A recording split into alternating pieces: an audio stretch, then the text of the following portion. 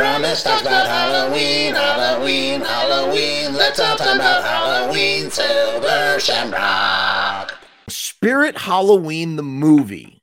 This came out in 2022. This was another Hulu. No, not Hulu. This was on Shudder. Okay. This was a Shudder exclusive. And it stars, quote unquote, I say quote unquote, it stars Christopher Lloyd, although it's hard to even say that because he's barely in the movie. And it's a movie that is inspired by Spirit Halloween source. And it's like, duh. In a world where we get a Halloween movie about everything, I saw Angus McCorder on here before mention the Winnie the Pooh Blood and Honey movie. You know, we have Winnie the Pooh horror movies. Like, why can't we have a Spirit Halloween horror movie? We have a what about the Goosebumps? And that's what I figured this would kind of be. I figured this would kind of fall into like the Goosebumps style horror movie, scary movie, Halloween, or Halloween movies. Halloween movies are different from horror movies and scary movies. Halloween movies might have supernatural or genre related things, but they're more like they're fun, lighthearted, family friendly movies that you could watch with younger kids if you want. They generally take place on Halloween and deal with Halloween type things, you know, and they don't rely on, you know, death, guts, murder, and disembowelment, that sort of stuff. So here's what I had to say about Spirit Halloween, the movie. A fun size, quote unquote, bit of Goonies horror, like, you know, the Goonies, the movie. It's Goonies horror or Goonies Halloween fun that you can watch with the kids or the family if you want. There was way too much emphasis on Christopher Lloyd in the marketing when we didn't get nearly enough. So he's right on the poster, even not on this poster, but on other posters. I mean, they really pimped out that Christopher Lloyd was in this movie.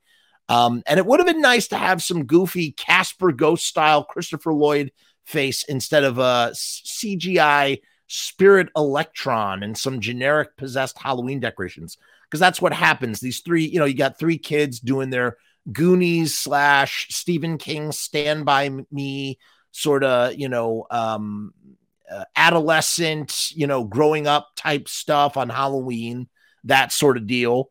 And they decide to spend the night in a Spirit Halloween store. Just like, you know, it's like, hey, what would you do? Where would you go if zombies were taking over the world? You'd go to the mall, a la Dawn of the Dead. Where would you go? Where's a great place to hang out on Halloween? The Spirit Halloween store, because we're going to do all sorts of, you know, the costumes and decorations, and we'll have a lot of fun. But Christopher Lloyd is a CGI Spirit Electron. When I say electron, I mean like electrons, like the little microscopic things. You know, he's just floating around and possessing Halloween decorations, but they're not like, you know, they're not like fun, interesting ones. They're just super generic. And I figure that he probably did 2 days on this movie. One of which was a bunch of dialogue for said possessed Halloween decorations, because Lloyd wasn't actually on the screen. We just heard his voice. A bigger budget might have gotten us that Casper Lloyd I was mentioning. I do believe that Christopher Lloyd does provide the voice of one of the ghosts in that Casper movie that came out in 96 with Christina Ricci and Devon Sawa. Don't quote me on that. Bill Pullman as well.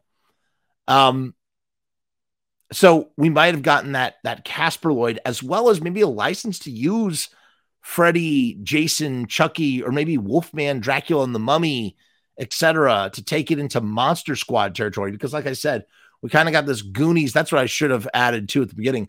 It's, you know, Goonies, Stand By Me, Monster Squad sort of vibe going on.